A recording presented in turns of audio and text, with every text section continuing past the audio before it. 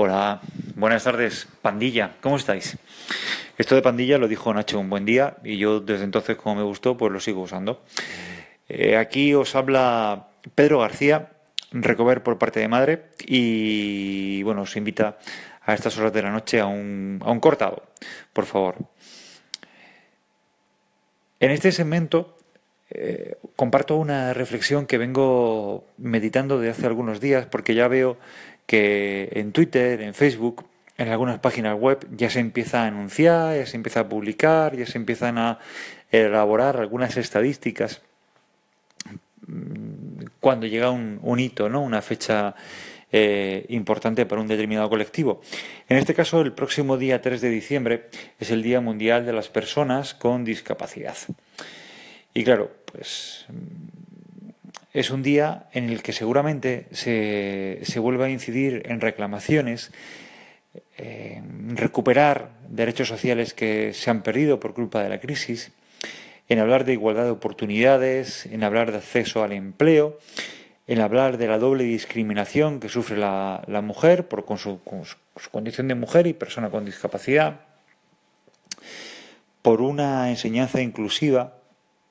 donde se respete los derechos del niño, del menor, y que se cumpla con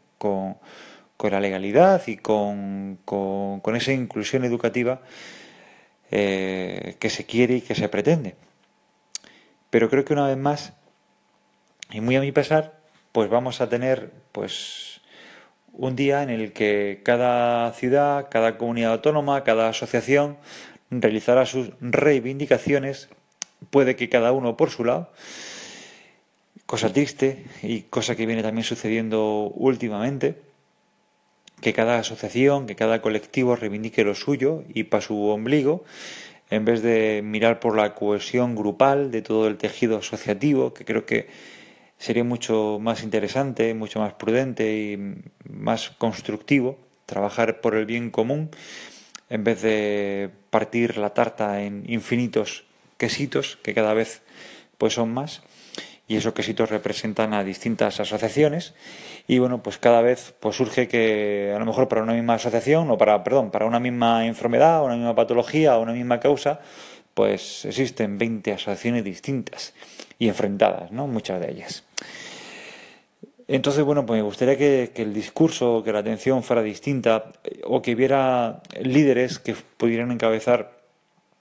este movimiento con la capacidad de unir y cohesionar y buscar pues objetivos comunes para todos. Me parece muy interesante, porque me duele ver cómo hay niños o chavales que en su instituto, en su colegio o en su universidad se tienen que partir el cobre porque hay profesores que no se adaptan a sus necesidades, existiendo una ley como existe, o empresarios o personas que ocupan departamentos de recursos humanos que a la hora de elaborar entrevistas de trabajo, cuando aparece la palabra discapacidad, pues tienen un problema en vez de ver una solución, ¿no? No sé qué hay que hacer, no sé cuál es la llave, pero estoy seguro que pensando y apostando por ello lo vamos a conseguir. Lo tengo muy claro, pero hay que intentarlo y hay que ver oportunidades en vez de ver problemas y hay que encontrar soluciones en vez de ver inconvenientes. Me parece muy interesante. Yo lo comparto con vosotros esta reflexión porque imagino que ese domingo, y bueno, a lo mejor ese domingo tiene menos impacto, si fuera lunes sí alcanzaría más cobertura mediática, pero sí que encontraréis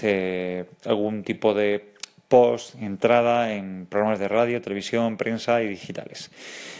Un beso para todos, cuidaos mucho y buenas noches.